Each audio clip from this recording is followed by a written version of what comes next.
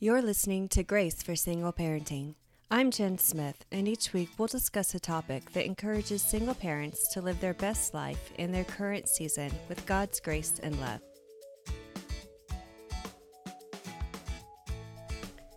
Although we don't often say it out loud, the cry of, "I don't have any friends," is a very common exclamation among single moms. Maybe you poured yourself into your children in your previous marriage and felt wholly fulfilled during that time, not even realizing you didn't have a friend. Then one day you woke up to a marriage falling apart and suddenly it was just you and the kids. Maybe you had lots of couple friends before your divorce and afterwards your friends took sides and it wasn't yours.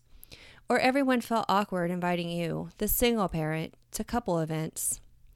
Maybe you find yourself to be your only single mom amongst your friends, and everyone you see just doesn't relate to you, or vice versa. Regardless how you found yourself without friends in this stage of your life, even married moms recognize that finding new friends as an adult is just plain hard, mainly because making new friends takes work and intentionality from both sides.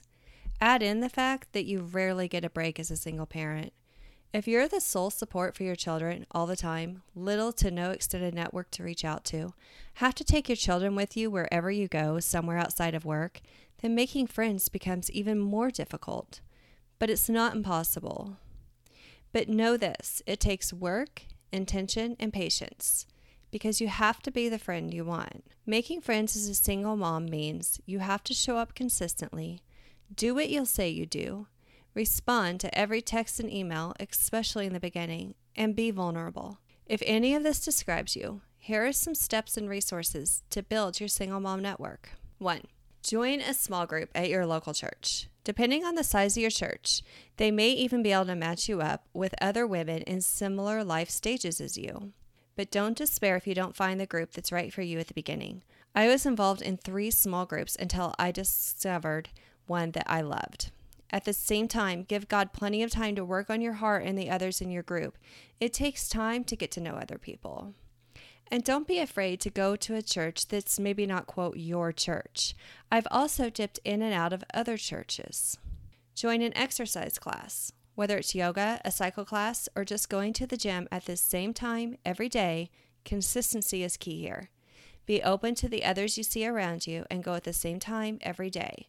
You'll begin to see the same people each time, and after you've exchanged a few smiles, you can gradually start a conversation. Bonus, some gyms like the Y even have childcare available. If you have a baby and are breastfeeding, try attending a La Leche League meeting. These are super casual and everyone is very inviting. You can even bring your older children and no one even bats an eye. You should be able to find evening meetings and weekend meetings as well. 4. Try attending events aimed at your children to allow you to talk to other moms. Go to these events regularly so you can see the same faces and it doesn't feel awkward to strike up a conversation. Try your library or your zoo or your child's school, all of which will bring the same people back and allow your kid to be a kid and they expect you to bring your other children. 5. A MOPS group. MOPS stands for Mothers of Preschoolers. So these groups are open to moms and they get together 1 to 2 times a month and either do a craft or learn something fun while having some meaningful conversations. MOPS groups are often at churches and they're all around the United States. And most churches have an evening offering and often childcare at the same time. You don't have to be a member of that church. As a single mom who works and cannot afford childcare, keep looking until you find a church that offers both these things.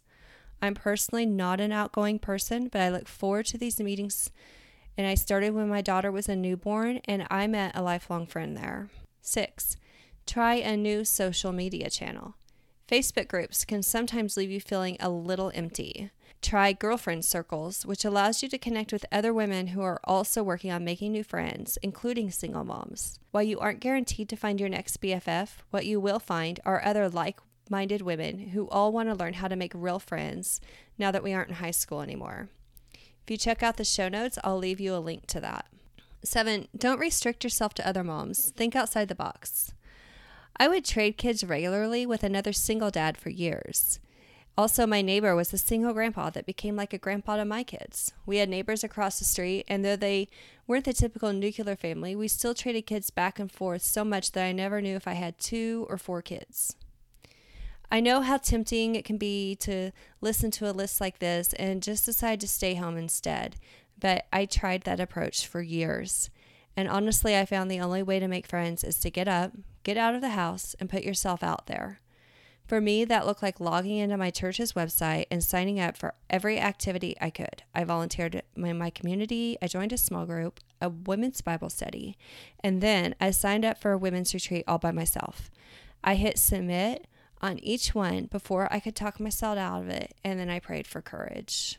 I pray for you that your new mantra would be, thank you, God, for my friends, instead of I don't have any friends. I hope you'll head over to sunflowermom.com and click on Resource Library at the top to get free access to all of the printables and resources discussed on these podcasts and more. Thanks for listening. And if you could take just 5 seconds and leave me a review, I'd so appreciate it.